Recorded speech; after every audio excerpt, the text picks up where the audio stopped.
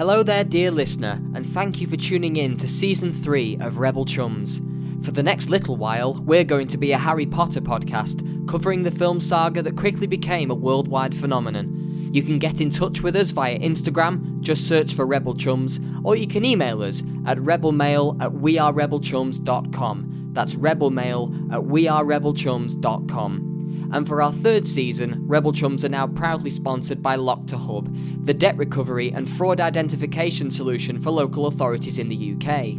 Lock2Hub is the most comprehensive data hub in the country, designed exclusively for local authorities to increase their revenues and improve their efficiency when tracing debtors and tackling fraud. For more information, please visit www.lockto.co.uk, or you can find them on Twitter at Lock2Hub. Thank you. Now into the wizarding world.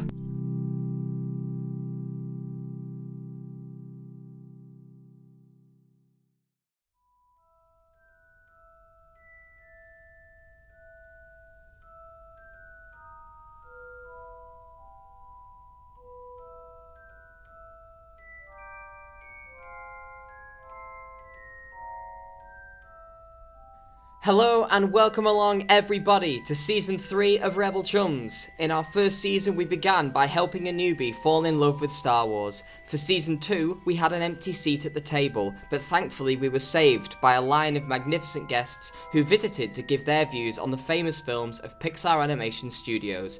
And now, for this third of seasons, and to give us something to do before Star Wars returns in December, you can probably tell where this is going because of the music, we're going to be covering the Harry Potter saga. That's right, soar at breakneck speeds atop your Nimbus 2001s to the nearest speaker system, crank up that flying car and head on over to all major podcast providers, or just comfortably chug along on the Hogwarts Express and slip on your favourite headphones. However you choose to listen to us, we're going to make sure that book loyalists and film fans are equally serviced and respected across these next 8 episodes. And joining me for them are two of the finest co-hosts to ever sit near a microphone. I should have known that you would be here, Jake and Andy. Hi! I'm sorry, Rob, I just can't get over the fact that you just called us two beaters. Well, peeps have got to know their Quidditch positions. That's very true. That's very true. And if Rob, if you were a Quidditch position, you'd be a keeper. Sorry, I was taking a drink at the same time as I was reacting to that, so, aww. You know. Okay, that's the kind of content we want, not Jake's filth. Hey, he said it. It was off air, it doesn't matter. Oh, was it? I was in on-air mode. Never mind. So, I guess everybody knows what we're doing. It's Harry Potter and the Philosopher's Stone, Sorcerer's Stone for our American listeners, or international listeners, or wherever it was called Sorcerer's Stone. So, this was released a very long time ago now. And not that long ago. I mean, not as long ago as Star Wars. No. And it is at least implied that it takes place in the UK as opposed to a galaxy, far, far away. Yeah. God, it does Most feel of like it's a long set time in ago. Scotland, so it might as well be a galaxy far, far away. That's true. It is set in the farthest reaches of Scotland. So this was released in, can you believe it, November 2001. I can't believe this was nearly 20 years ago. It's crazy. Directed by Chris Columbus, screenplay by Steve Kloves, and of course it's based on the novel of the same name by J.K. Rowling. So, was this a book? Unbelievably, So I was 7 when this film came out, and I'm 25 now. Oh my word. And I think I went to watch this in the cinemas because I had the books read to me. I had the first 5 books read to me, and then I read the rest by myself. But, I don't know, this was just such a long time ago now that the only thing I can remember is that I watched this a lot at home. Yeah. This and The Chamber of Secrets, I watched it so much, and I didn't stop watching it until the VHS tape bust. Yeah, I kind of know this film off by heart, and I've not watched it for about 3 years, so I was excited to get back into this and, see how I felt about it now that I got... Because the last time I watched this, I didn't go to the cinema twice a week, and I've been to the cinema twice a week for 2.5 years in between that time. So my standards for films have changed.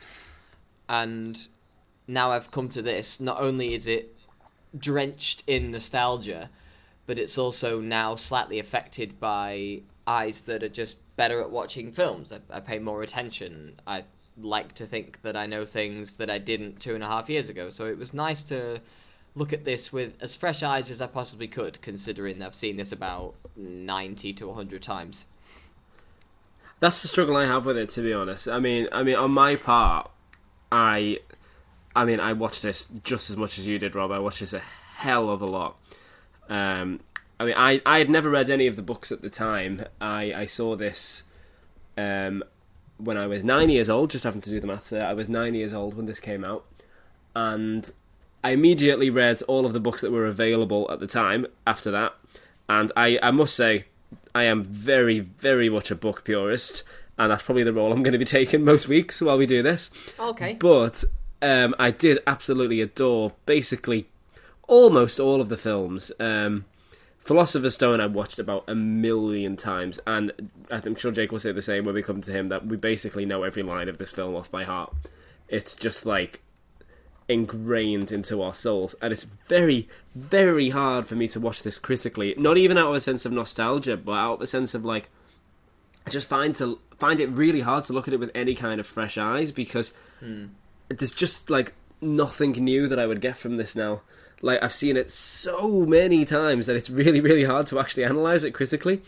Not helped by the fact that I don't really think this is a movie for adults. I think this is basically just for kids, this film. But we'll come back to that. But this is going to be an interesting discussion for me, this, because this is probably one of those films that is just going to be forever a film for me as a kid, really. And it's hard to see it any other way. Jake, what about you? Well, it seems that I'm the only child that read this book before they watched it on film. No, I did. So I mean, I had it read to me, but, you know. Same thing. Yeah. Yeah, I mean, I am also more of a book purist. I mean, it's interesting we say this film came out in 2001. I literally cannot remember a time where the Harry Potter, even as a film series, doesn't exist. And I don't... Like, I have memories of before I was 6, which is when this film came out. Particularly of having this book read to me / reading this book myself at that time. So, you know, I know of a world before the Harry Potter films, so I think it's probably just an amalgamation of the books and the films in my mind that makes it feel like these films have existed practically since I was born, because I don't remember a world without Harry Potter, and ergo, I don't really remember a world without the Harry Potter films, because in my mind, they're almost one and the same. Even though the books are obviously... I would say vastly better, but they're not really vastly better. They're just very different and do very different things to what the films do.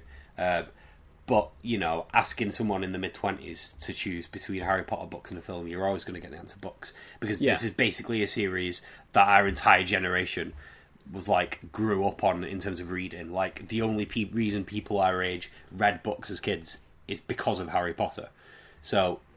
pretty much everyone our age, with maybe the exception of Rob, are going to say that they would prefer the books over the films. Yep. I would say, like, probably for almost everyone of our generation, like, one of the biggest reading achievements as a child was when they got through Goblet of Fire at 636 pages, when you managed to get through, like, a doorstopper at that age. Like, yeah, I think basically everybody these days looks back on the books with so much more nostalgia, but the films mean so much to us all, as well, as millennials. It's like... It's like our Star Wars, basically. As much as I love Star Wars, like, Harry Potter is our big shared memory, really, isn't it? I do think that is partly because of the books and the films are basically fundamentally tied together. Like, you can't... It feels impossible to have one without the other nowadays, because they are basically the same in terms of, like, the universe they encompass, the books and the films. Well, J.K. Rowling is now writing the films, so, yeah, the line is very much blurred these days. Yes, and the films have taken, you know, somewhat of a dive since that started happening. Yeah, and the films basically are books. Yeah. But anyway, we're getting sidetracked. Anyway, just my little relationship with the books. I had them read to, like I say, I had them read to me up until maybe Goblet of Fire, Order of the Phoenix. I definitely remember reading Half-Blood Prince by myself, and I definitely remember reading The Deathly Hallows by myself, because the copy of The Deathly Hallows I had one of the Horcruxes on it, and it wasn't the usual. Oh, it was the adult version. Yeah, it wasn't the Bloomsbury illustrated covers like all the other ones. You're one of those people who had to read the adult cover one. No, well, maybe. I don't know. I was only 13, 14 when that book came out. But anyway, but yeah, I mean, I don't think the books are bad or anything like that. It's just that I had them read to me, and then I got really attached to the films, and then I couldn't get the films out of my head when I read all the books through for a second time in like 2011, 2012, after the films had finished.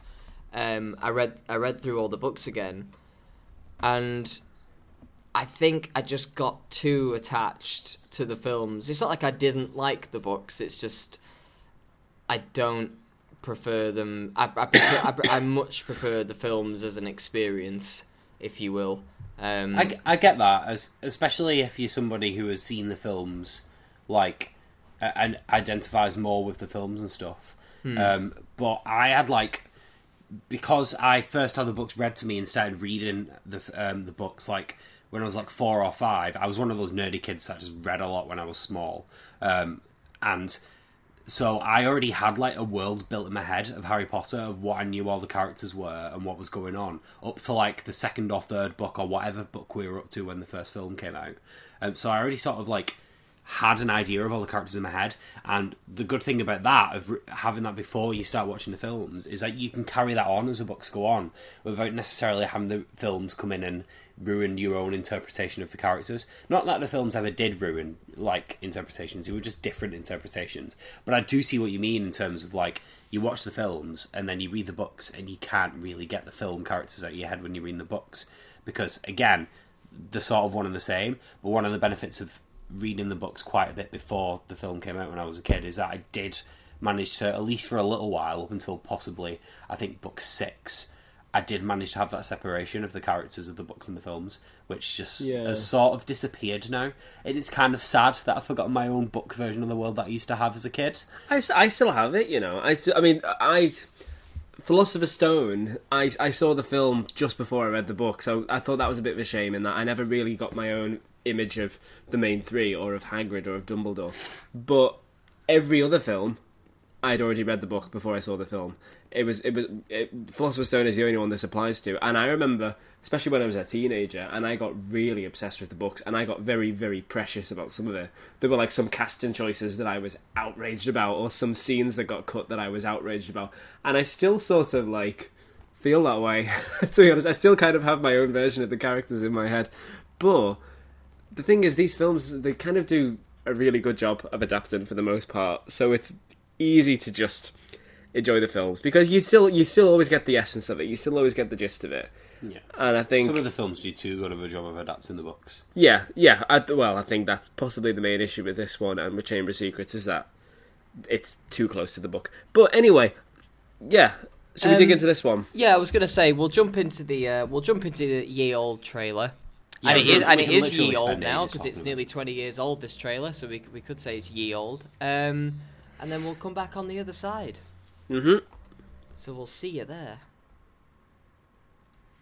Right, so we're back on the other side of the trailer. And Can I give you a little bit of trivia about that trailer? Yes. Absolutely. Always want trivia. Well, it was the first appearance in any form of Hedwig's theme, which is the main Harry Potter theme. Yes. And John Williams wrote it in advance, months and months before he actually saw the film, because the studio really wanted to deliberately set out to have an iconic movie theme. They wanted to, like, have it be a theme that people already know before they go to see the film for the first time. So they got John Williams to write the theme for the movie for the trailer, before he'd even seen any footage. And so it was all done well in advance. So I just think that's a cool little fact. I thought they started scoring the film in advance so they could get original music into the trailer. Lovely. Just to talk about the opening scene, I've realised, while I've been kind of talking about this and listening to you talk about Hedwig's theme, is that the entire first scene, like the first 4 to 5 minutes, to the point where you see Dumbledore for the first... Well, with the owl on top of Privet Drive, and then Harry being left on the doorstep, everything in that scene perfectly captures everything I feel about the whole film. In that it is magical, and it's wonderful to watch. And I think the music is absolutely phenomenal. I mean, you expect no less from John Williams, but wow, way to like establish character and universe with music within 5 minutes, just like that. The grown up, the adult actors, the sort of like this endless revolving door of British legends is the best thing about the scene. And on the other hand, it's trying a little too hard to be a British institution, and a lot of the dialogue is very stilted and expository, unnecessarily so, to the point where, I mean, the first line just made me laugh, like, I should have expected to see you here, Professor McGonagall. I think it works. I Good like evening, it. Professor Dumbledore. The thing is that those lines from the first scene are directly pulled out of the book. Well, they are, but one of the interesting things is that this is actually one of the more drastically cut down scenes. Like, this is a whole. This is the whole first chapter. Yeah, and the actually, first chapter the is actual missing, first isn't it? chapter of the the is completely first cut. chapter Yeah. is gone, isn't it? Yeah. This is actually drastically cut down, and I think they do a good job with The it. first chapter of the book is spent like analysing the life of Mr. Dursley and what he goes through and stuff. And there is a hint that they've done that because McGonagall says, as she does in the second chapter She's been of the watching book, him all day. that she's been watching him all day and she's the worst kind of muggles. But yeah, most of the dialogue, I mean, I think one of the reasons that the dialogue in this film comes across as a little contrived is because so much of it is just ripped directly out of the books. And this is a very good example of that. I also think that because, I mean, I don't know whether they knew this was going to be the first of many, because, like, for every Harry Potter, Hunger Games, etc., there's an Eragon, there's a Stormbreaker, there's an Ender's Game, there's a series of unfortunate events, there's a Golden Compass, you know? It's like, there's a Percy Jackson, you know, there's like, you know, a popular book series does not a popular film series make. And I don't know whether they knew this was going to be the first of many, that they knew while they were creating it that they were onto something massive. Or whether this was only ever really intended to be a standalone film, and you know, or something. Oh like no, that. it definitely Right. wasn't. They started filming Or whether Chamber of they Secrets were, before this came out. But that was yeah. mainly because the books are already like So huge. were already becoming a pretty big success very fast, and so they knew from the information the publisher had that it was essentially going to end up becoming a worldwide phenomenon. So they would have to do all of the films at some point. But regardless, I think that they know that regardless of whether it's pulled from the book or not, like, you know, I mean, as far as I'm aware, there's loads of dialogue in later films that's just exclusively for the films and stuff like Oh, yeah, that. totally. So, you know, so there's no reason to necessarily stop them from doing it here. I think it's just that they know that they basically have 5 minutes to tell you who 4 people are and give a general idea of what's going on. Yeah. And I mean, I like this film. I don't love it. I think it's fine. We'll get into it more. But this scene, everything I feel about this scene, I've realised that I feel the same way about the whole film, where, like, it's full of all kinds of, like, magical warm fuzzies, but it's also got some problems, but it's also very charming. And so having those 3 things together, I think you could take that as take that and run away with it and have that as my takeaway of the film, where, like, it's full of all magical, you know, shock of the new, kind of like warm fuzzies and, oh, this world for the first time. And then it's also got problems like it's a bit obvious that they're just kind of saying this so that the audience knows exactly who everybody is, and it's not natural. It feels a little bit inorganic, but at the same time, because it's a first time, because it's a kids film, because it's got this very, very particular and very, very immersive atmosphere and aesthetic and everything like that, you can't help but be very much drawn in by it and intrigued by it.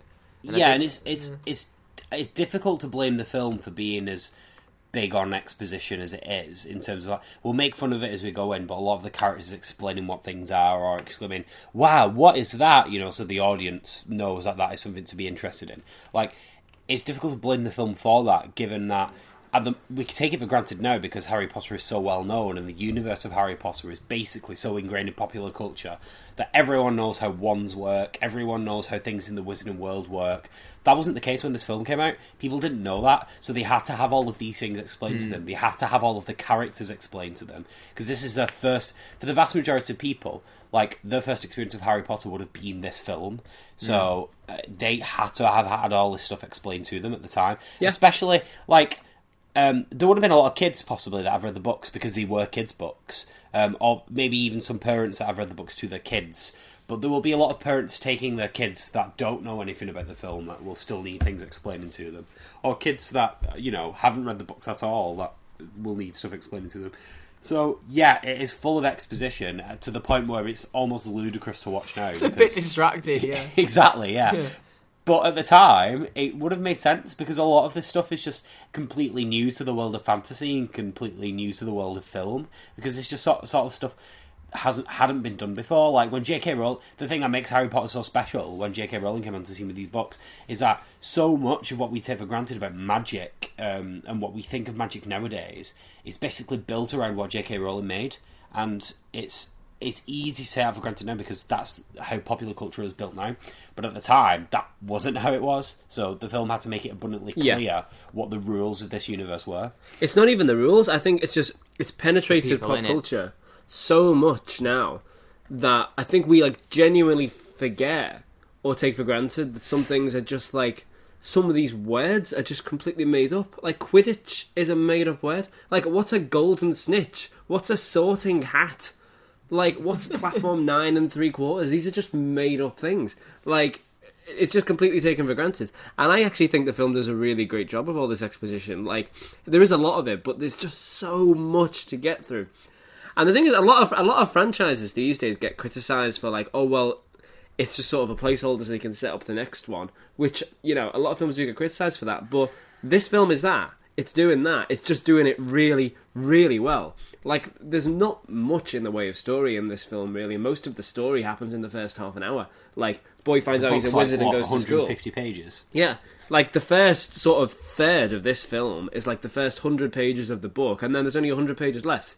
Like, there's not that much story in this one. It's constant setup of the whole world. But they do such a good job with it. And one of my observations that I always have about this film is that it always, like, I'm sure we'll all agree that it feels a bit too long. Like, it's too long. There's too much in the film. But it's so hard to think of anything that you could cut.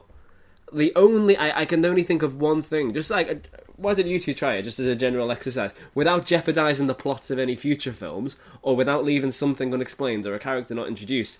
What scenes could you actually cut from this film? Because I can only think of one. I wouldn't cut scenes. I would just make the pace of this film is so deliberate, and it's so bloated. There are so many gaps and silences and extended routines, and it all adds up to about 15-20 minutes worth of screen time that you could have easily just kind of compressed. And like, it got to the point where when they were going to the Dark Forest, I was like, wow, I have been sat here for what feels like a long time, and it doesn't feel like the film's going to end anytime soon. Yeah, there's little moments, like the whole stuff with like Filch talking to Hagrid.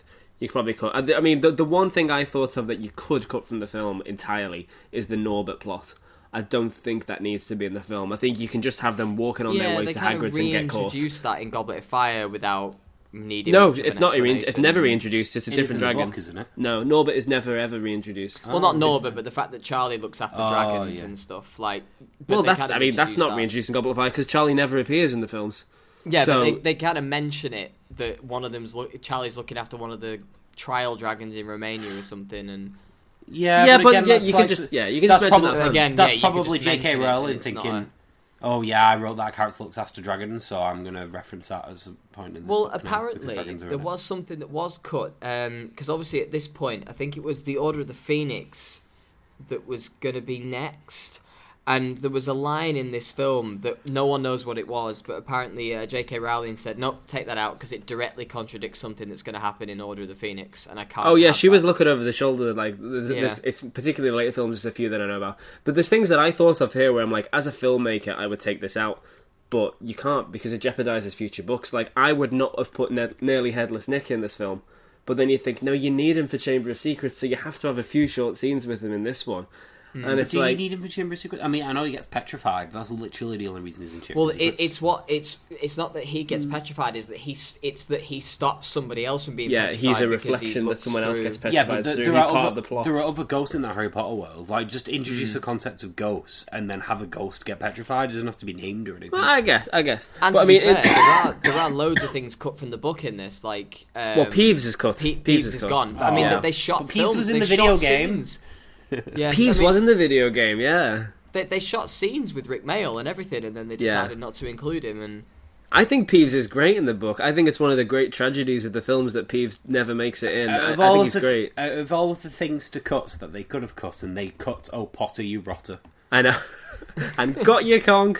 One of my favourite jokes in the whole books is just gone from the films. But anyway, I think the exposition and the pacing and stuff, yeah, it is a problem and it makes the film a bit overly long. But I mean, we were all kids when it came out, and I don't think we had any problem with the length of it. I don't think we ever got itchy feet. Like, we watched it a million times. It's not a problem. I think if you're watching it really analytically, like in the way that we're trying to do here, it shows itself a bit. Or if you've already watched it so much, Or you if- know yeah. what's going to happen. But yeah, on that first viewing, it's just like there's just so much to take in that it just flies by you. It doesn't matter. It's like the first Lord of the Rings film, or any Lord of the Rings film, where it's like, yeah, this is a massively long film, but every scene's just like throwing so much at you that it doesn't matter because time's just flying by because you're taking it all in. I do think I'm not necessarily sure about time flying by. I think Rob is right in that deliberate choices in terms of making shots or having dialogue spoken or having character exchanges are just taken like a little bit too slowly to the point where the film just seems to plod along a little bit too slowly. I think that's more the second half of the film. The first like act of the film, the first third of the film, I think the fact that they get Harry out away from the Dursleys to Diagon Alley to on Hogwarts Express to having gone through the Sorting Hat to go into his first lesson, the fact that they get to that point in about 45 minutes, I think is incredible. How they managed to get through all of that in so little time. I think it's like breakneck pace. The second half of the film, yeah, that's a bit slow. I will give you that. yeah, you can kind of tell that the film can't wait to get to Diagon Alley, because I feel like that's when the film settles into its pace quite nicely, where like the first sort of 25 minutes, everything up to the bit in Gringotts is all a bit like, let's get through this, plot point, and then when they get to Diagon Alley and there's that kind of like rising shot behind Harry and Hagrid's backs that kind of shows you Diagon Alley, that's where the film kind of goes, I'm on this side of the universe now. This is where I'm happy. Yeah, This is it can't where wait to get rid of the Dursleys. Yeah. Can you really blame them though? Because like up until that point, when you get to Diagon Alley and you start to see all the magic and stuff, the film is literally Harry Potter without the magic and wonder. Yeah, yeah, it is. So it's Harry Potter before Harry Potter starts. So it needs to get to that point, because the thing that excites the audience about the Harry Potter universe is all the cool magic and shit that can happen in the universe. I mean, And- I love the Dursleys. I don't think there's anything funnier in this film than the sight of the three Dursleys panicking and screaming and crying. I think that's hilarious. I think that all three of them are such good comic actors together. They have such brilliant chemistry when they're screaming at each other about the snake in the zoo or the letters coming through every orifice in the house, and like, you know, so it's... Daddy's gone mad, hasn't he? There's always something which always makes me giggle or smile at least a little bit. Is Petunia's scream when she sees Dudley in the tank, and she just does this shriek when she just like drops dead. And it's, oh my god, it's so funny. Yeah. They make every second count with the Dursleys. And actually, just a broader point, I think the best thing about this film, I think the whole reason the Harry Potter movies succeed, and the thing that Chris Columbus and the team behind this film deserve the most praise for, is the casting. It's absolutely astonishingly good. The casting, everyone is just perfect. Well, the cast every really adult makes is. me. The cast kind of makes me laugh. But I mean, the main three, let's put them to one side for a minute. But yeah, the adult cast. I mean, there's the three that J.K. Rowling was writing for herself, that she chose herself, which is Alan Rickman as Snape, Maggie Smith as McGonagall, and who's the third one? Hagrid. Robbie Coltrane as Hagrid, where she went straight forward and said, look, it's always been these three who I've been writing for, you need to hire those actors. everybody else, like Richard Harris as Dumbledore. Oh my god, he is. Even like, Ian Hart he is as Quirrell, Dumbledore. and like Richard Griffiths as Vernon. Just perfect. Absolutely perfect. I love the way they introduce all the cast, like all of the adult cast, because it's like, you know, the first person you see is sorry, I forget his name, Richard Harris, who played Dumbledore. Richard Harris, yeah. He is introduced with a little bit of a close-up, and then you get introduced to Maggie Smith with a little bit of a close-up, and then you get introduced to Robbie Coltrane with a little bit of a close-up, and then you get introduced to the guy who played Uncle Vernon. I forget his name. He died Richard recently. Griffiths. That's him, Richard Griffiths. He's introduced with a close-up, and there's all this like, oh, look, it's this guy, it's this person, it's this woman. You know her from this film. Look, she's in this one. We're a British institution. And I want to kind of talk a little bit about that, where I kind of mentioned it, because I think you have to place this film in the context of the time. This is just on the last embers of Cool Britannia, where there's another British invasion going on in the States in the mid-90s, where suddenly you have like Tony Blair, and the Union Jack is this proud symbol again, and we're making, you know, you've just had all the Piers Brosnan Bond films, Notting Hill, Hugh Grant. Britain's very proud of itself as a cultural force. And I feel like the way that they introduce all the esteemed British actors in this is a way of kind of introducing American audiences, and obviously British audiences as well, but mainly to kind of like break through like the American market. They've really brought out like the best of British. And obviously Maggie Smith had just been in Sister Act as well. Yeah. So she was a familiar face over there. And obviously we have this like, it was post 9/11, so it was the beginnings of the special relationship and like this weird grand unification between the US and the UK, and all of the whole film's general aesthetic is very it's kind of like 1940s, maybe 1930s, like Disney British classic Christmas. All of the greens and reds are all very pronounced, and everything's in a castle, and all the colour gradings sort of like a little bit Victorian and a little bit affected by sort of like time and dust. And obviously you get like steam trains and like all of these things that Britain's really famous for. And it feels like the first 30 minutes and like King's Cross Station, and it's just like throwing all of these things at you, and it's like Britain. There is that, but you've got to be very careful, Rob, to not be revisionist about this. A lot of those actors were not that famous before they were in this. Like, Richard Harris was not like a worldwide household name in any way. Richard Griffiths was basically just a TV actor. He was not really that well known. Sorry, and so was I should clarify. Sorry, so what were we saying? Sorry, I should clarify. I don't mean that they've gone for worldwide names. I kind of mean that they've gone for household names in the UK who are just the best that this country can offer. Yeah, but the things about like King's King's Cross is iconic because of Harry Potter. Like that's the type of thing that I mean. Is it? Like a lot? Oh yeah. Like it's not King's Cross was not a place that any tourist ever visited. It's not even like the main station in London, is it? It's just a station. I mean, like... it's one of several main stations in London, but like, it's not a tourist spot. It's not something that people went to, and like, I just think you got to be careful to sort of remember that a lot of this stuff is so much more iconic because it was in Harry Potter. And I think you've got to be careful to not take away from the achievements of this film, really. That, I mean, Maggie Smith was, she was an Oscar winner and she was a very esteemed actress and she'd been in Sister Act and stuff. But, like, nobody went to see this film because of her. And nobody went to see this film because of Alan Rickman. No. They went to see it because they love the books. But, like, once you're there, I think the film is very clever with how it has very familiar signposts about what Britain is to the world in order to keep that kind of welcome. I should say that this sounds like a criticism, but it's not. I think this is part of what makes the film very charming. The way that I think Britain kind of like affects the world and kind of like the way that it tries to represent itself in the world and how it actually comes across to people are all very different things, whereas I feel like they've managed to distill and managed to summarize and encapsulate very kind of subtly but very distinctly British images. Like, steam trains are a very big British thing. Castles are a famously British thing.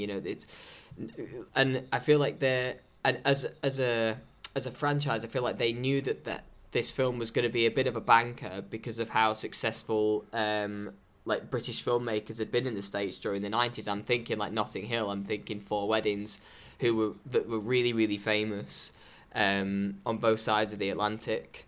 And there is, but also like a lot of this was the appeal of the book. The Britishness was one of the major appeals of the book. And the books were very famous on the other side of the pond too, exactly, yeah. Yeah, I mean, that's not really an invention of the film, really. That comes from the books, is how British it all is. I think a lot of that, though, yeah. A lot of the insistence on how British the film should be anyway was done because J.K. Rowling demanded it when she was releasing the book, the rights of the books to become films. Yeah, Steven Spielberg was attached to direct, and he wanted to hire Haley Joel Osment as Harry, who'd just done The Sixth Sense. And J.K. Rowling came in and said, no American actors are allowed in any of these movies. And I believe that the only American actor who appears in any of the films is the girl who plays Susan Bones, who is Chris Columbus's daughter. And she doesn't talk. Yeah. She's the one and only American to appear in any of the movies. Oh. Yeah. Oh. So a lot of it is J.K. Rowling saying, like, no, this is British, you've got to make it British. Like, there's some Irish people and there's some European people and stuff, but it's pretty much, like, entirely British movie, really. It's I think that's it is deliberate decision decision. of Britain in the 90s, isn't it? There's some Irish and there's some European, but it's mainly British people.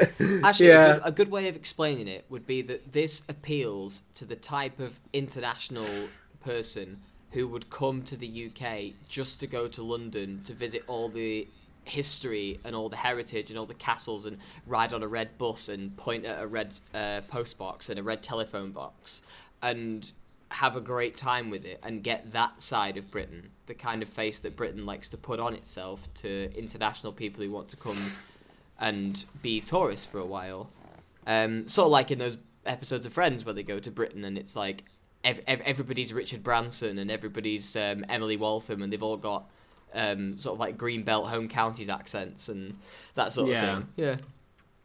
Another thing that really like strikes me about the casting of the film as well is that it doesn't always match the book descriptions, but that just doesn't matter at all because they don't bother about like who is the most on paper perfect match for the part. It's more about like who do you believe is that character. Like Alan Rickman is like he's actually completely miscast. He's like 25 years too old for the part. Like Snape is like just about to turn 30 in Philosopher's Stone. And they cast Alan Rickman, who's like nearly 60.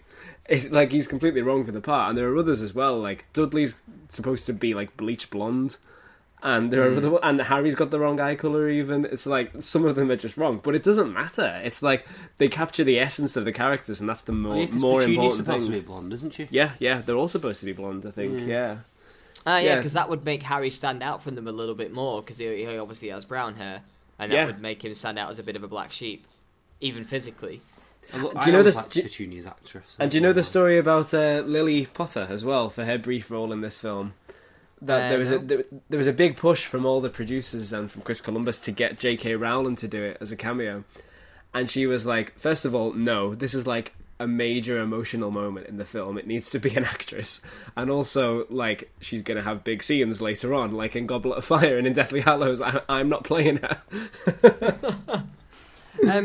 So they get to Diagon Alley, and they've been to the island and everything like that. I by the way, I love that. I love that the idea of the Dursleys' idea to get away, far away, is just to go to it. Where is the island? Did they ever say where the islands are in the book? It's just like some hut on a rock. I remember reading this in the book and being really scared because, like, it's described as if they're on some sort of like rowboat that's about to break in the middle of a storm in the middle of a sea in nowhere on this tiny rock that this hut just exists on, and you're like, you have no concept of it being like an Airbnb or a hotel or anything like that. It's just like as if they go to an abandoned hut to sort of like Harry live there for a night, and it's so bizarre. But it also the effect of it, because again, these are kids' books and kids' films, so everything is hyper realistic or hyper exaggerated, should I say.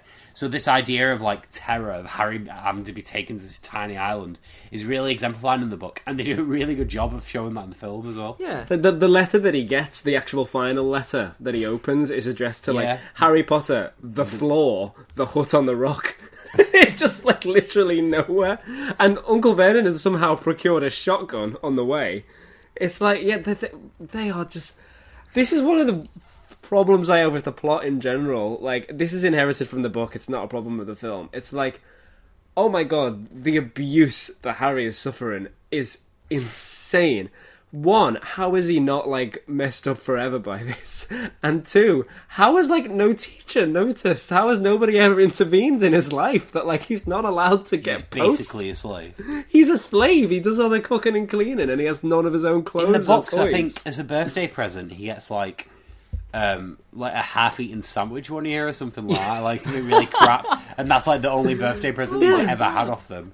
And, Well, like, see, Dudley goes to a private school, and Harry gets all his clothes dyed by Aunt Petunia. Like, she dyes them in this old wash bowl or something. It's And like, they, like, smell. How has a teacher never intervened and noticed this stuff? It's maddening. It's very strange, I think. I think it's one of those things where if you think about it, it's just a can of worms. You might as well just kind of...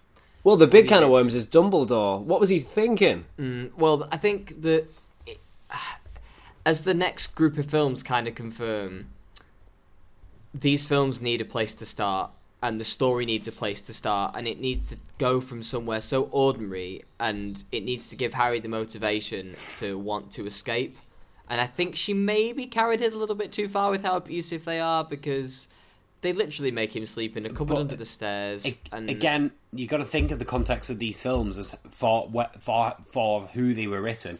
These books were literally written for kids, like any age between 5 and 11 or something along those lines. They were written for really young kids, and you've got to think of them sort of like almost similar to like Roald Dahl stories in terms of like exactly how over exaggerated things are. And J.K. Rowling, she writes some like children's novels, and the plots are like children's novels in that Harry is in this like ridiculously abusive family that obviously never would have existed. Just like how in The Witches, like, you know, you wouldn't really get shrunk into a tiny...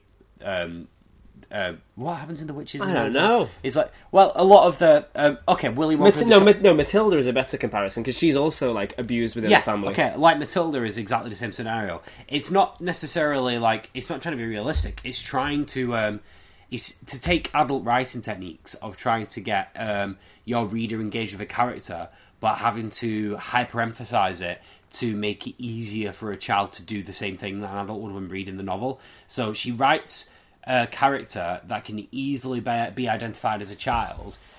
She wants children who feel left out, to feel like the sometimes maybe a little bit bullied, or sometimes they don't feel like they fit in, to really identify with the character of Harry Potter. And to do that, she's got to completely overemphasize the character not fitting in and not being included, and she does that by putting him in a very abusive situation. Yeah, more than enough of an explanation for me. That's totally... But that's the thing. Totally that's the fine. thing. Like there is an actual, like, as Jake has made clear, there is an actual point there in, like, how I was saying earlier, in that this is a film for kids. It's hard for adults to engage with this, because, like, I watched this as an adult and it's just like, well, it's just ridiculous. Like, no family would ever get away with treating them like this. Like, this is fantasy. And then it's like, well, yeah, it is. Like, it's for kids. It doesn't matter. So, yeah, that's a good example, I think, really, of, like, how this is... I think, unlike all of the other Harry Potter films, this one is exclusively for kids, I think. And so it's hard for me to approach this too analytically. But it's exclusively for kids because the books at this point are exclusively for kids, which obviously changes as the books develop. Yeah. But the first couple of books, maybe up until Goblet of Fire, you could argue Prisoner of Azkaban are basically for kids. Prisoner of Azkaban / Goblet of Fire starts to become more sort of young adult teen novels. But I think the point of it being a kid's book, for me, is most emphasised in the scene that we were just talking about in the hut, when Hagrid comes in and he reveals to Harry that he's a wizard. The first thing that Harry says is, "I can't be a wizard." And so, like, which is a really bizarre line when you think about it, because Harry's first reaction isn't to think, what the hell, wizards exist? Magic exists? It's not. His immediate thought is to jump to, well, yeah, wizards exist, but that can't possibly be me. And obviously, as an adult, if someone told you you're a wizard, you'd be like, what the hell, wizards aren't a thing, you're just crazy, you stupid person. But Harry, who is a child, and like all children who read that book at the time, who also wanted to be wizards, would have reacted in the exact same way that Harry did. So, again, this just sort of emphasises to me how much this film, and the book that it is based on, is made for kids, and it unapologetically does that. And it's unique in the Harry Potter series, I think, in that sense, in that it is just like squarely for kids.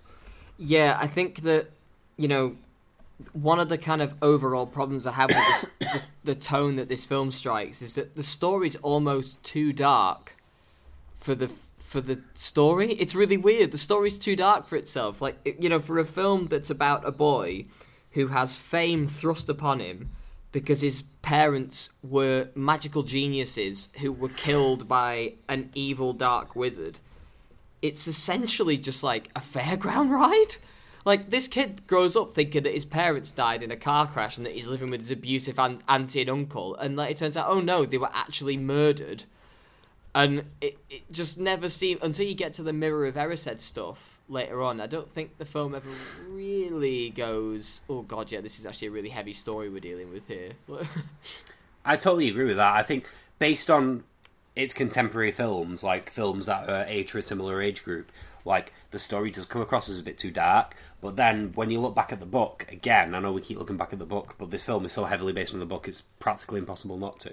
If you look at the contemporaries that surround the book, it's not any more dark than any other kids' books were at the time, or at least any kids' books that target the same audience were. Again, Roald Dahl being a really fantastic example of that, of like how really weird things happen in his books, where in Willy Wonka, children get stretched for life or turned into blueberries, and weird, freaky stuff happens. In Matilda, she ends up climbing up a tree and almost dying when she's trying to break into Trunchable's house. Yeah. And Trunchable, I think, tries to attack her or something. Like, there's some weird, dark stuff that happens in kids' Well, they make books. that kid eat an entire cake.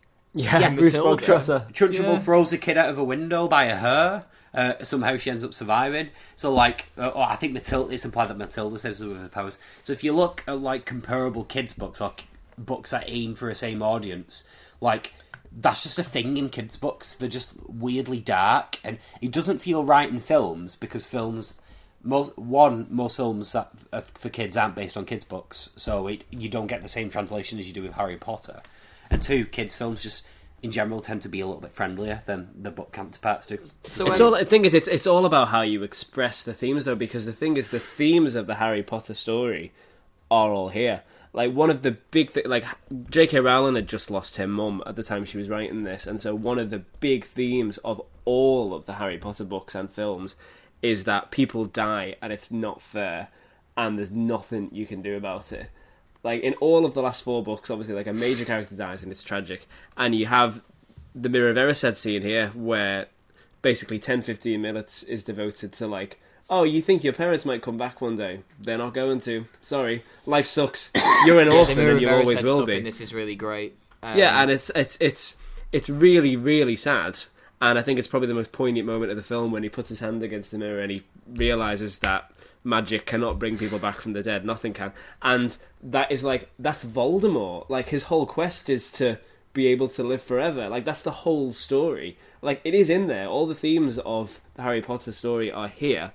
It's just filtered through a very, very childlike perspective for now. Again, it's that whole Mirror of Erised thing is a really good example of it, and it's another example of something that shouldn't necessarily have been cut out of the book, because in the book the whole Mirror of Erised thing is massively extended, and that Harry returns to the mirror like 20 times, becomes a little bit addicted to it, and has an argument with Ron over it, because Ron is like, you need to stop looking in the mirror. I want to see what I'm getting as well, and Harry's like, well, you're just getting a stupid House Cup trophy or a Quidditch trophy. I'm getting to see my parents. So there's that whole sadness of Harry being absolutely desperate to see his parents to the point where he becomes addicted to just going to a mirror and literally seeing a moving image of them. So there's another point of where the film doesn't necessarily take something from the book that it should have done in terms of emotional poignancy. There was something I just wanted to mention. We were talking about Matilda, the kid who has to eat all the cake. Bruce Bogtrotter. Yeah, he's. Am I right in saying that he's played by a guy called Bruce Cook, and he was only in one other film, which was with Rupert Grint, which was Thunderpants. Oh, is he in Thunderpants? He's in Thunderpants. I think that might be right, but I could be wrong about that. I just want to Google this. Bruce Cook. That was the big, like, cash in that Rupert Grint got out of this film was Thunderpants. Yeah. I could be wrong about that, but It sounds right. It was definitely someone who looked like him. Rupert Grint was definitely the comedic breakout of this film when he was a kid, wasn't he? Yeah, I think it's a good segue that really to talk about I the was main just trio. talking about the others because I noted down when each character turned up in the film. So Ron turns up after 33 minutes, Hermione turns up after 38 minutes, and Draco Malfoy turns up after 41. Yeah. And wow, that's a long time into that film. For as far as I'm concerned, this film isn't Harry, Ron, and Hermione. It's Harry and Ron and Hermione. It's a bit. I wouldn't say that. I would say this film is Harry and Hagrid featuring Ron and Hermione. Oh, interesting. Yeah. No, I like that. Hagrid gets far more screen time than Ron and Hermione does. Far more. I shouldn't have told you that. I mean, yeah, Hagrid's a. I prefer the way that Hagrid is in the darker films, where he's more of a. He's hardly in them though. He's hardly in those last few films. No, I kind of prefer his fleeting appearances because I love Hagrid and I love Robbie Coltrane's portrayal of him and everything like that. But I think the way that they write him in this film is essentially just someone who appears quite a lot and is basically just a massive exposition bomb. And then he goes, oh, just give it a bit of exposition there, right to the main characters who shouldn't have had it. Shouldn't have done that, and I feel like it gets a bit repetitive with the way he's like, oh, I shouldn't have told you that, oh, I shouldn't have said that, oh, I shouldn't have told you that, and it's a bit like, yeah, we know, we get the point, and it's something that kind of bothers me in the first film, because then I think the scene in the whole franchise that really massively turned me on to Hagrid is the bit where Hermione is referred to as a mudblood, and they go to Hagrid, and Hagrid's like, don't think about it. I don't think anyone's ever described themselves as turned on to Hagrid before.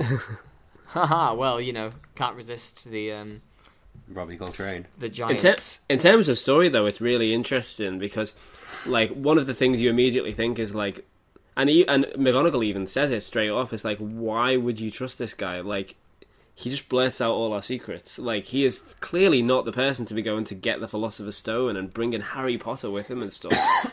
Like, he's not the guy to do it. Then you realise that Dumbledore's whole plan is that Harry has to go and get the Philosopher's Stone so that he can melt Voldemort's face off. Like, it has to be Harry who does it. So Hagrid has to accidentally let it slip to Harry, so he's actually a very good person to have there. Hagrid is the person who slips Harry information without him realising it's happening. It's almost as if Dumbledore knows exactly what's going to happen, so plans it all in reverse. Yeah. Another thing where it's like, the story is there, it's still being put through that kid filter at this point. Dumbledore is behind everything in this film. It's really interesting. Yeah. So, just what do we make of Hermione in this? I think, my personal opinion is that Hermione in this first film is probably, in terms of their acting, is probably the better of the actors here, out of the main three, but develops the least throughout the whole series. Because I think Ron's always praises in this one for being quite humorous. And frankly, just to put it out there, I think most of the child actors in this film are awful because children cannot act. You are so mean about child actors. Well, I mean, it's not necessarily true, because if you look at something like Stranger Things, the child actors in that are great. They are much older than the kids in this. Much older. Oh, right, okay. Well, okay, fine. I stand to it then that 11-year-olds cannot act because they haven't had the necessary training required to make them complex actors. Yeah. So these kids just, like, they appear a bit wooden, like... There are so many lines in this that are meme-worthy just because of how the kids deliver them. My favourite being, of course, but Hagrid, how am I to pay for all this? I haven't any money. To be fair, it's so terribly written. Like, that is such a bad line. But, yeah, that's always stood out. Or worse, expelled. Yeah, and I think Hermione, like Emma Watson, a young Emma Watson, who comes across as probably the one with the most, like... the most personality to a character, but that is mainly because Emma Watson was Hermione at this age. She's playing herself. She's admitted that she was just playing herself at the time and that she basically was Hermione, so that's why she comes across as a genuine character, and also explains why she probably develops the least out of all the actors when it comes along, with the exception of Daniel Radcliffe up to maybe film 6, where Daniel Radcliffe actually starts to become relatively good. I think he really, really improves in Order of the Phoenix because he has a lot to do, but we'll get to that. But I don't know. With Hermione, I love Hermione, but I hate the way that she's written in this film. Like, I think Hermione is the real MVP of this film. She's clever, she's resourceful, she's determined, she doesn't give a fuck what anybody thinks about her. But the film doesn't seem to recognise that she's all of these wonderful things. Yeah. It's kind of like she's all these wonderful things in spite of the way the script treats her. Completely. There's a point where Andy mentioned yesterday that I hadn't even thought of, when she's been attacked by the Troll in the Dungeon because she went in there to have a cry. Then Harry and Ron bundle in and save her accidentally by doing what they do. And when she's explaining to Professor McGonagall what happened, she didn't do anything wrong. She just went to the bathroom to have a cry, and Harry and Ron came in and saved her. But none of them did anything wrong. None of them really did anything wrong, but for some reason she blurts out this story about how she thinks she's superior to everyone else, so went to take on this troll herself, and then Harry and Ron came in and heroically saved her, which, to be fair, they did save her, although they did it accidentally. They did it a bit stupidly. I do feel sad that she has to own up to something like that. It is... No, but this really bothers me. What's she owning up to? None of them did anything wrong. I don't understand this crying at in all. a toilet. Is she just... Why does she feel the need to make out that she was being pig-headed and going out and taking on this troll on her own when that wasn't actually what happened? She just went to a toilet to have a cry because she got bullied. She doesn't even have to say that. She just went to the toilet. What's wrong with being in the toilet? Like, I just don't understand what she was even confessed to. It was... I just don't get that. I mean, if that Pottermore thing is anything to go by, using the toilet at all was frowned upon in the 1800s in Hogwarts. You could just shit on the floor and spell it away. Well, yeah, I just... But no, seriously, like, I've really never understood that in the book either. Like, what's she covering up for? I don't get it. I feel really sorry for her. I don't know. I really do. I feel like... I don't know. I guess that there are... I mean, as three men, we are obviously very, very qualified to talk about this, but I feel like, I don't know. I feel like as men, especially as a straight guy, like, I've kind of grown up in this world where, like, everything... It's the whole, I'm a white male aged 18 to 49. Everyone listens to what I say, no matter how stupid. And, and Lisa's like, it's stupid being young, no one listens to you. I hate being old, no one listens to you. And then Homer obviously comes in all confident. And I feel like... I don't know, Hermione is just so more intelligent, and so, as a witch, she is way more intelligent, way more developed, way more mature as a person, and I just feel like the whole film, it's just like Hermione will say something, and then Ron and Harry will look at each other and just roll their eyes and go, oh, girls. And yeah, but that's what kids do. I mean, it is what kids do, but I feel so bad because, like, I mean, obviously we'll never get, like, a proper perspective on this, but, like, as men, I think we grow up in the world and we're told that, it's kind of like boys can say anything. Boys can be as loud as they want and they can be as brash as they want. Boys will be boys. Whereas, like, girls just have to be grateful to be listened to. And I just feel so sorry for Hermione because she is just like all of these girls who have I mean, I can only speak from experiences I know, but, like, they just must feel so shy, and, like, I get conscious of this sometimes when we're on the podcast and Nora is on, or like when Tony was on or when Vicky was on. I mean, and I just feel a bit like, are we talking too much? Are we talking over them? And I feel like in this film, it's basically Hermione saying something and doing something completely, like, totally, like, determined and resourceful and clever, and it's the right decision basically every time, but the film portrays her as a know-it-all. Yeah. You realise that this is completely deliberate, though. Like, that is the point, which is that Hermione has to struggle against all this, and that is her arc basically throughout a lot of the movies, which is that she is the real star of this generation, not Harry. She is the one who, as we like to find out, goes on to be Minister of Magic. She is the one who, like, she destroys more Horcruxes than anyone else, I think. Like, she is the real MVP of the books. I am kind of talking exclusively about the films because obviously my memories of the books and the films are as well. Like, she is just by far the most popular of the main three. By far, this is all completely like this deliberate. In the books, though, like where it's like she'll say something pretty sensible, and then Ron and Harry, or Ron, especially Ron, will just go, "Oh, she needs to sort out her priorities. Like, is there anything like that in the books? I mean, it's worse in the books. It's deliberate. Like, you're not supposed to agree with Harry and Ron. You're supposed to realise that Hermione is the voice of reason and that Harry and Ron are idiots. You're supposed to feel like that. At least, everybody sees it that way. It gets like that towards the end of the books, but obviously that's a relatively complex set of feelings to make 5 to 10-year-olds try and believe when they're reading Philosopher's Stone. So, obviously, no matter how it's intended to be written, like, whether it's, like, to try and develop Hermione's character arc, when you're young and you're reading these books, it just comes across as Hermione is being ignored because she's a girl, and that's what happens to girls, so you just sort of play along with it. So, which is obviously isn't right, but... And no matter if the book tries to redeem itself later on, which they do, because they make Hermione's character a lot stronger later on in the films, and make a point of showing that she's had a struggle throughout her childhood in terms of being listened to and being heard. At this point in the books, kids reading this, obviously they don't know that, and they don't understand that that's going to happen. So it does make a point, but it is also somewhat dangerous to be making that point at this point to such young children, when ideally you should just be developing a character that is, you know, like a female Harry Potter equivalent at this point. There's an interesting story, though, which is that J.K. Rowling, when she was first meeting Steve Kloves, who was at the he was auditioning to write the film, basically. She knew in advance that the main question she was going to ask him is, who is your favourite character? And she's like, she said she remembers thinking, he's going to say Ron, and so I'm going to know that he doesn't get this. But he didn't. He said Hermione, and she's like, oh my god, you're perfect for this, because you completely understand what all of these books are about, because you recognise that Hermione is the most important character. It's kind of nice, it's comforting to know this, because I know that obviously Hermione, she keeps being referred to in later films as like, you really are the brightest witch of your age, and you really are this, and you really are that. And I feel like, especially in the second film when she gets petrified, I feel like in terms of the whole franchise, I think that's when they really, like, the film really starts to work hard at not only making her sympathetic, but bringing her into the central three.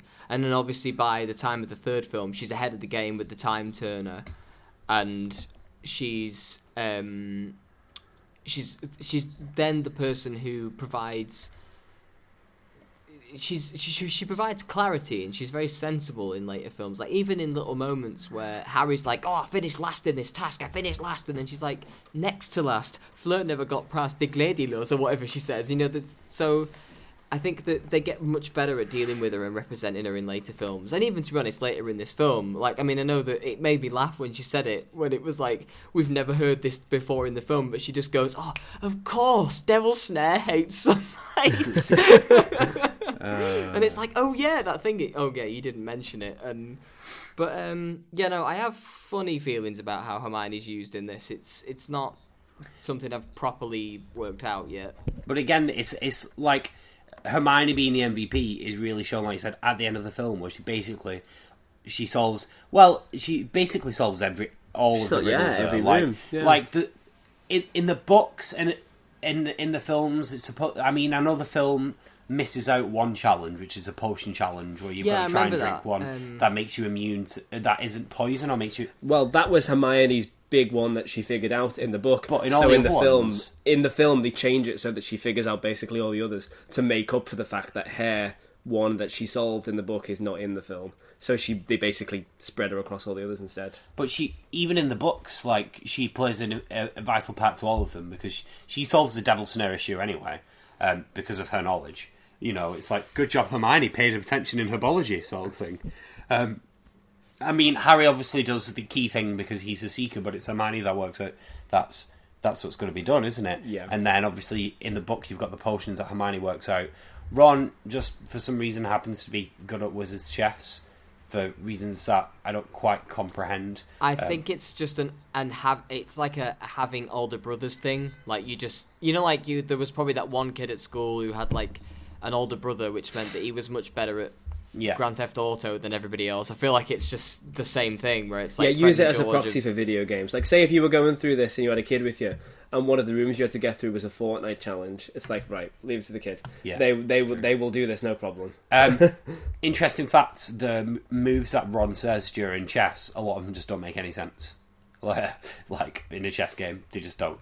Especially when let's not get into the rules of games in this universe, because Quidditch has always kind of stumped me a little bit. No, Wizard's chess is literally just chess. Like, it's the same rules as chess, except the pieces are alive. So, yeah. So this game of Wizard's chess, like, when you look at the board layout and how it works, it is possible to make it make sense. But the moves that Ron uses, like, a lot of the moves don't correspond to what's on the board in the shots, and also some of the things that shouts out just aren't even squares on the board, on a board of chess, so they just don't make sense. So yeah, it's like, I think there's some letters that he shouts out that aren't in a chessboard, so they just don't work, something along those lines. And there is no scenario in which even a computer player would ever take the opportunity for a bishop to take the knight, and therefore open yourself up to the king being taken.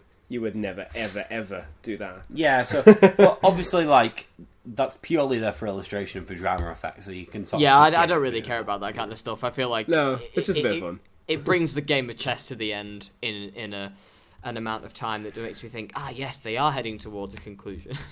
And, like, speaking of the conclusion, I think what the film does quite well, even as someone who knows exactly every beat of this film, that as a first-time viewer... I think they do quite a good job of making Snape an obvious villain figure, but without making it so obvious that it's clearly a red herring. Oh yeah, you have no doubt that it's Snape. Like, you just have absolutely zero doubt. It's definitely Snape. Unless you read the book. Yeah, but you still, like... Yeah, but if you don't... It just, like... Professor you're right, they Quirrell pitch it is only- perfectly, where it's, like, obviously Snape. Yeah. I mean, you meet Professor Quirrell in the bar, and then there's, like, that little moment where Harry goes to shake his hand, and he's like, oh, no, and obviously you won't make the connection, you just think he's really skittish and nervous. And Well, it's interesting you say that, because I mentioned this to Andy before. At this point, Voldemort doesn't know that if he touches Harry, his skin will burn, because Voldemort isn't aware of the curse that protects Harry. He thinks the whole curse bouncing off him was just sort of a fluke that happened. Well, he doesn't know what happened. He doesn't even actually know how he died or what killed him when Harry killed him, when Voldemort was destroyed. At this point, Voldemort only learns about what happens when he touches Harry when Quirrell goes to touch Harry at the end of the film. So the whole him shaking hand thing, not shaking Harry's hand thing, seems clever because it's like, oh yeah, Voldemort can't touch Harry otherwise he'll burn. But Voldemort and Quirrell don't actually know that yet. Well, I think... No, well, I would just think is, it's like... I was looking for this. In the last scene, well, in the sort of like the showdown scene, Quirrell doesn't start to burn until Harry touches him.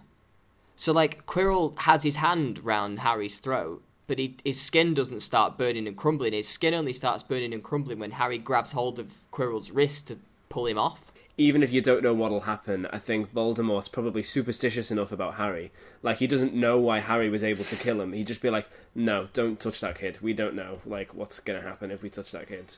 Like, I think that's fair enough. I think the film does a really good job of keeping Quirrell out of the way long enough, but just kind of leaving him in little scenes every now and again, where it's like, you know, you meet him in the bar for a couple of seconds, you see him at the Quidditch game, but you don't focus on him. Great bit of background stuff, by the way, is that you can see Quirrell doing the curse in the background. Yeah. Yes. Good repeated viewing stuff there, but then like he's only really properly introduced into the film with the troll in the dungeon bit, and even then he's barely in it because he collapses and Thought you ought to know. But very interesting bit of casting with Quirrell. He's played by a guy called Ian Hart, who is not well known really. He's a very thick Scouser, like Stephen Gerrard level accent. And he's not that in this film. And you know he also plays Voldemort as well? Like, in this film he does. Yeah. It's just a strange bit of casting, but I think he's good. I think he's quite funny as Quirrell. Especially when he's imitating himself and he goes, who would have blamed poor stuttering Professor Quirrell? Yeah.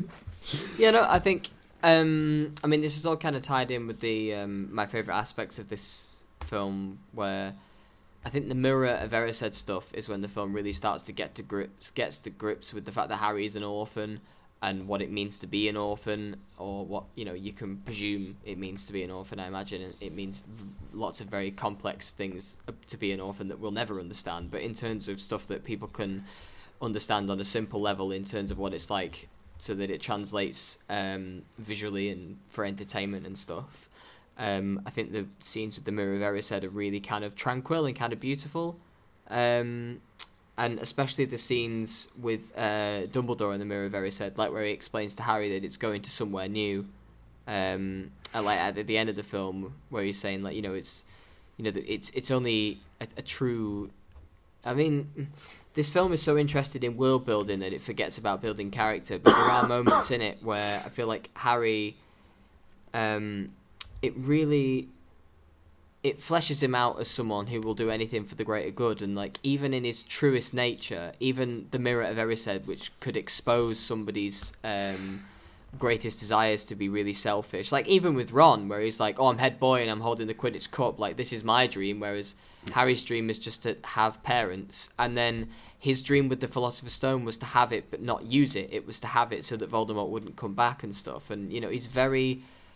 And even like he will rush into potentially deathly scenarios to save his friends and things like that, and he'll even pretend that he's shaking hands with Dumbledore. He's won the House Cup.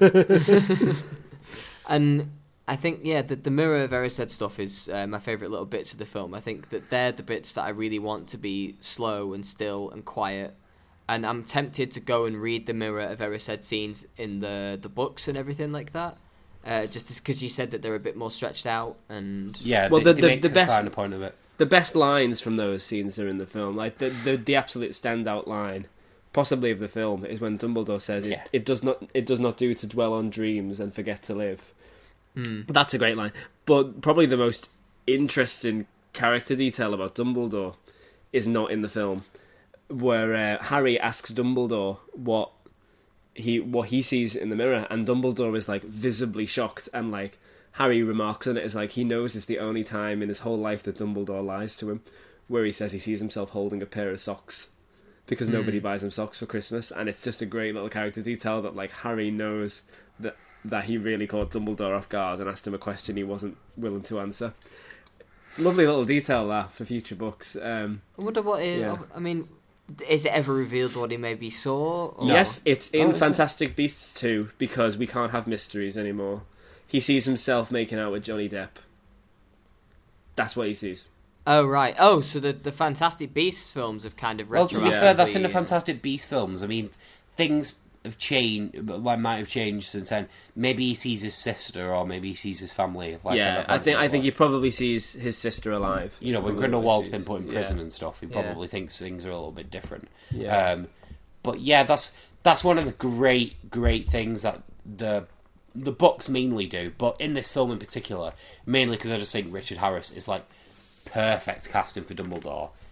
Not that Michael Gambon isn't good, but he is more the "But you want some brownies before you go to bed" kind of Dumbledore. Michael Gambon is playing a different character. Yeah, Dumbledore. He is. He's a different kind of Dumbledore entirely. Like Richard Harris captures like the mysterious, like optimistic jolliness, like sort of like a cross between Jesus, Santa Claus, and some old grandpa. But that's I always imagined Father Christmas as Dumbledore. Like, I always thought that's what Father Christmas is like, is Dumbledore. Yeah. Like he is just so good in this role. And to be fair, Dumbledore's character is just one of the most intriguing characters in literature anyway, because he's so mysterious, and we end up knowing so little about him. Yet at the same time, we feel like we know him so well as we're going through these books and films.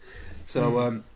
He's phenomenal. It's so sad that we never got to see Richard Harris handle the heavy material in like Half-Blood Prince and Deathly Hallows. It's so sad that we never got to see him. Or even some of the heavy material that's from the book in this film. Yeah. Yeah, it's such a shame that they had the perfect Dumbledore and they had him for such a short time frame. It's very sad. Yeah. I'd just like to add as well, considering this film was made in 2001, the green screen and visual stuff is quite good. Oh, like, not the Quidditch. Do you think? Like, Rob, really? Yeah, I don't think it. I mean, obviously, it looks very 2001, but for things that look very 2001, this doesn't look too bad. Like, there's definitely worse green screen stuff in later films with more money and better technology, and it's not amazing, but like it didn't jump out at me that badly. I don't know. I think I know it came out a long time ago, but not that long ago. This film came out 3 weeks before Fellowship of the Ring. It came out 2 years after The Phantom Menace. It's pretty pretty bad, I think. Well, I think they stick mainly to practical effects for a lot of the magic stuff, and for a lot of the like world building and cool stuff that you see. A lot of it is real and it's filmed and it looks really cool.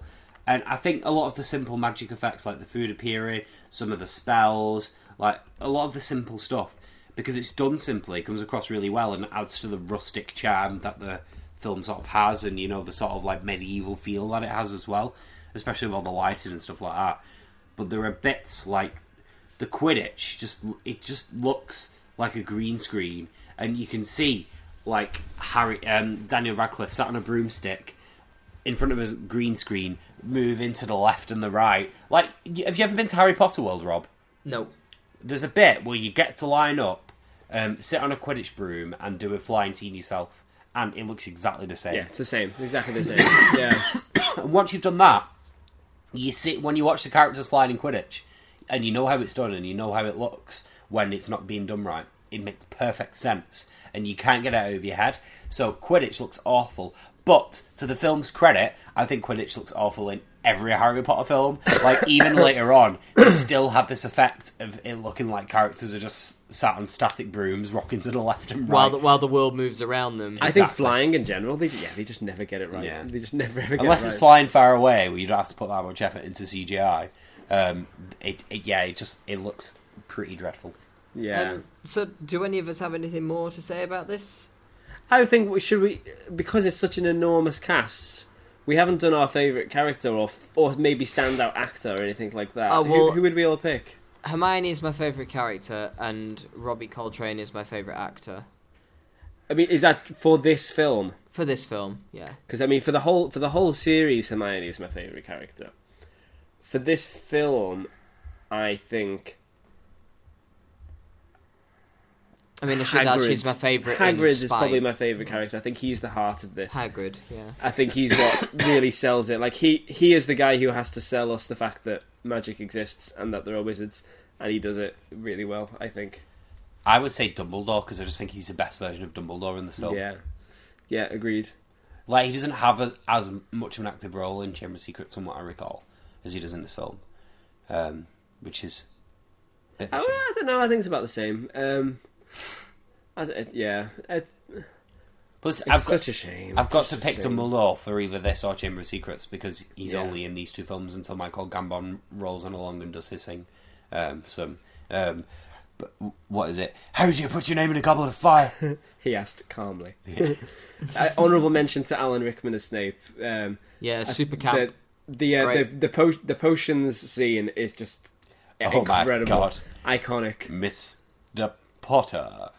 Our new celebrity. So if we ever need to make a podcast longer, we can all just do it as Alan Rickman.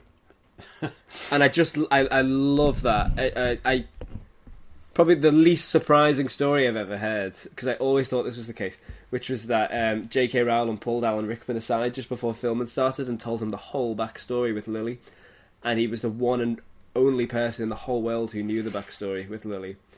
And you can just tell, like, when he first sees Harry in the Great Hall, and he gives him a look of like, oh my God, it's Lily's son.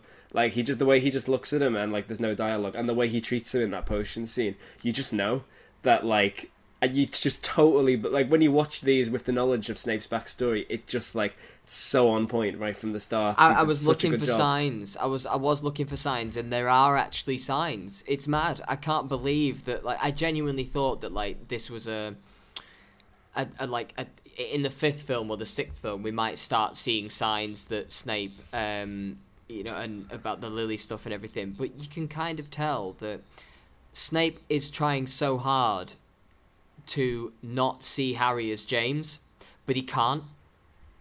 And he can't look him in the eye, because when he looks him in the eye, he sees Lily. And it's like, oh God. And yeah, it's great that there are.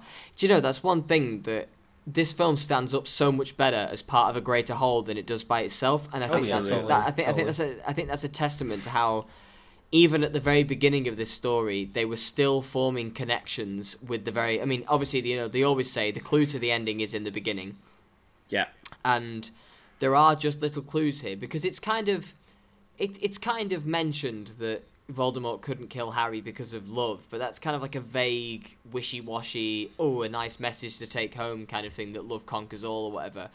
But there's just enough hint of intrigue that there's clearly something missing in this. It's not that there's a piece of information that's not been revealed yet, and obviously it turns out it's the prophecy, because there's a lot of explanation for why Voldemort couldn't kill Harry, but there's not any explanation for why Voldemort would want to kill Harry.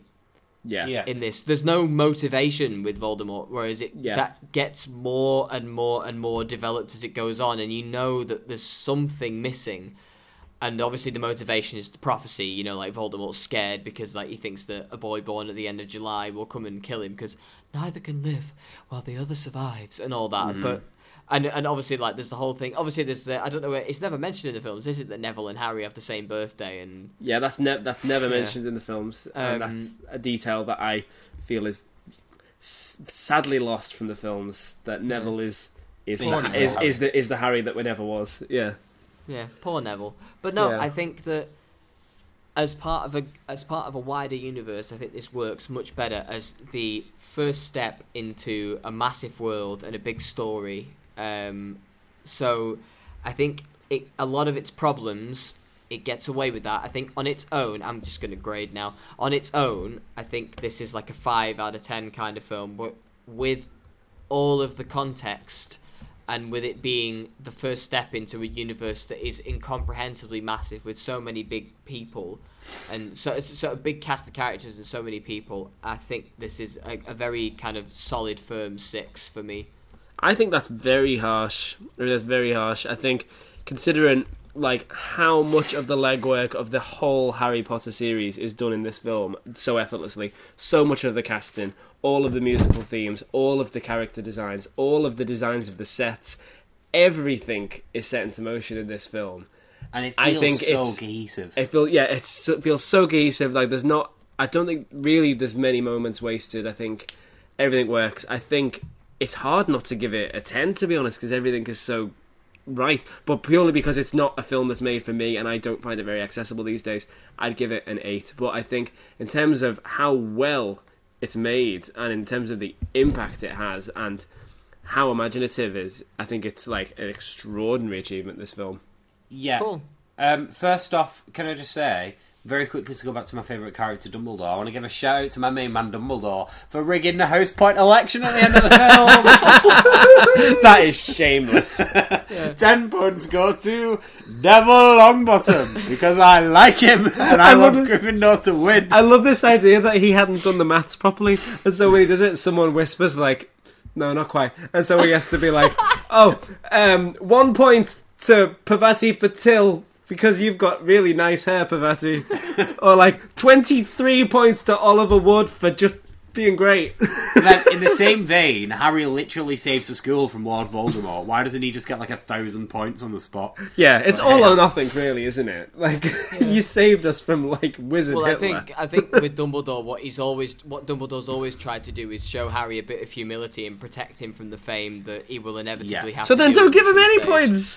But I think kind of say, outstanding bravery, well done, Harry. Not, you literally saved us from a dark wizard. Here's the house forever. There's the bigger points injustice in the film, which is that when they get caught out at night, they lose 50 points each. They take down a troll and they get 5 points. It's crazy. I mean, the House Cup stuff really makes me laugh because it's so important in this, and yet, in future films, there's one cursory mention of 5 points from Gryffindor. And the rules that they break in future films, it's you flew to the Ministry and took down the government. 5 points from Gryffindor. I mean, to be fair, the film, the whole points thing is still really important in the books. As you go on, up until the 5th and 6th book, the points are still really important, and they still really want to win. But yeah, they do really make a point of and again in the Harry Potter tour, they make a real point of taking you to those vases that they've made for the Great Hall, where all the points are kept in sand. Oh god, yeah, I remember those from the games, the PS1 games. Yeah, well, they're exactly the same in the game as they are in the film, as they actually made them, and they make a point of showing them, and it's they're only ever really used in that film, and they do make appearances in the other films, but only as sort of cameos, and then in other films where like the Great Hall just changes completely. Obviously, they're sort of discarded, which is like sort of swiftly segueing into my own critique here. What I really like about the first two Harry Potter films is that they set a tone and they set a language for Harry Potter in terms of musical language, a visual language, to some extent a storytelling language, but to less of an extent the storytelling language. Just like an air of mystery and a sort of aura around it that really seems to encapsulate the books really well. And while I think Christopher Columbus has a lot of flaws, which are going to appear more in film 2, because I think you can't forgive them as much in film 2 as you can in Forgive 1, because film 1, because film 1 is such a trendsetter. It's sort of a shame that you lose that when the other directors become included in the films, particularly David Yates, who gets like four of he gets 4 films, four of the 7 films, who has a particular language for the film that I just don't think fits as well as the language of the first 2 films do. I don't think David Yates gets Harry Potter, full stop. I really... Oh, I'm ready to have a rant about David Yates when that comes around. In some respects, I'm really glad that you get to experiment with different directors, because you get films like Film 3, which are really unique and really cool and have a really interesting language that I wouldn't necessarily say fit with a book, but on their own hold up as a really cool experiment. But in terms of trueness to the books and how the books feel, this film, and to some extent Chamber of Secrets, because it basically does the same thing, are like almost spot on in terms of atmosphere and what the film feels like. A lot of that is down to John Williams and the way he does the music and the colour grading of the film and how the film looks. So I have to give the film, like this film, a lot of credit for being the one that feels most like a Harry Potter film. Yeah. Because it is just the one that feels most like a Harry Potter film and the one that feels as if it is closest to the books. One, in a sense, because it is literally the closest to the books in that it just pulls lines straight out of the book, sticks them on the page, pulls whole scenes out and just sticks them on the page. Yeah. Like, there are bits in this film you can watch, and you watch a scene from start to end, and you think, that was literally a chapter in the book. Like, it just was. There wasn't anything in that chapter. The Mirror of Erised is the clearest example, I think, in that. Or Norbert. Yeah. The whole Norbert stuff. Yeah. You watch the film and you think, this is literally, I'm watching the book player in television form here, but I don't have the benefit of getting to imagine it myself. So that works in both the film's favour and also against the film a little bit. But I still have to give the film a really good score, despite it sticking too closely to the book, to its detriment. Because it is Harry Potter, and it feels so Harry Potter. And so many of the characters are just so good in this, and so well cast. So I'll probably have to give it about an 8 as well. Cool. The last thing I want to mention before we wrap up is that I know you briefly mentioned it, Rob, but I can't let this pass without having more conversation about John Williams' score. I am like an absolutely obsessive fan of John Williams. I've listened to almost every score he's ever written. This is so out of character for John Williams. Like, this is just... I mean, not so Except much when the now. Star Wars theme plays. Not so much now, but yeah, there's a bit where he plays the Star Wars theme for a laugh. But at the time... I noticed that. Yeah, he likes to do it. There's a bit in Revenge of the Sith where he plays the Harry Potter theme. He changes it around. But this is so out of character for John Williams. And what's really interesting is that the one score that he's done in the past, which really does sound like Harry Potter, is Home Alone, which is the one film that he's done with Chris Columbus before this. So there's an obvious decision been made there, but I think That's probably why this one feels the most like a Christmas film than any other. It could be that. But also I just think John Williams just gets that this needs to have a kind of specifically kind of intangibly spooky magical kind of atmosphere to it, where it has the dark side of magic as well as the light side of magic, where like it's not magic in the sense of Disney, but it's also not magic in the sense of like Macbeth. Like it's you kind of get both sides of the same coin. This is a dangerous world, but it's an exciting world, and I think his music sums that up absolutely perfectly. Cool. And it's totally one of his greatest scores. This, and it deserves all the praise that it gets. Completely agree. Yeah, I think the music is a large part responsible for how this film feels, like how this film feels, and in translation, how the books end up feeling later on. Like the air of mystique that the score gives to this film carries itself on into the books later on. I know, and it's crazy that despite how fantastically good his score is for this, it's not even his best Harry Potter score, let alone his best score. Full stop. It's crazy. We We await to see his best Harry Potter score. It's Prisoner of Azkaban. I'll tell you that. It is Prisoner By of Azkaban. process of he only did 3, and Chamber Yeah. of Secrets is basically a repeat of this one because he had no time. Prisoner of Azkaban is phenomenally good to score. Yeah. Well, I can't wait to hear it. Again, because I've also seen that film a million times. But Yeah. anyway, we will be back at some point in the near future with a discussion of the Chamber of Secrets. Do we have a Huzzah. guest for that episode? Is that Tony's episode? Yes, Tony is joining us. She, we're gonna you bring will out recognise her Tony's from. You may remember her from such podcasts as Monsters Inc. and Monsters University. Excellent, wonderful. Well, it's been lovely speaking to you both about this. I can't wait to crack through the rest of them. Yeah, Only 7 films this time. I know. We are 1/8 of the way there. Oh, 8 sorry, films. 8 films Eight this time. films. I always forget that. Yeah. We'll have them all out of the way by Rise of Skywalker. Yeah. It's like a third of what we did for Pixar. To be fair, in terms of running time, after we've done Chamber of Secrets, we're probably about halfway through.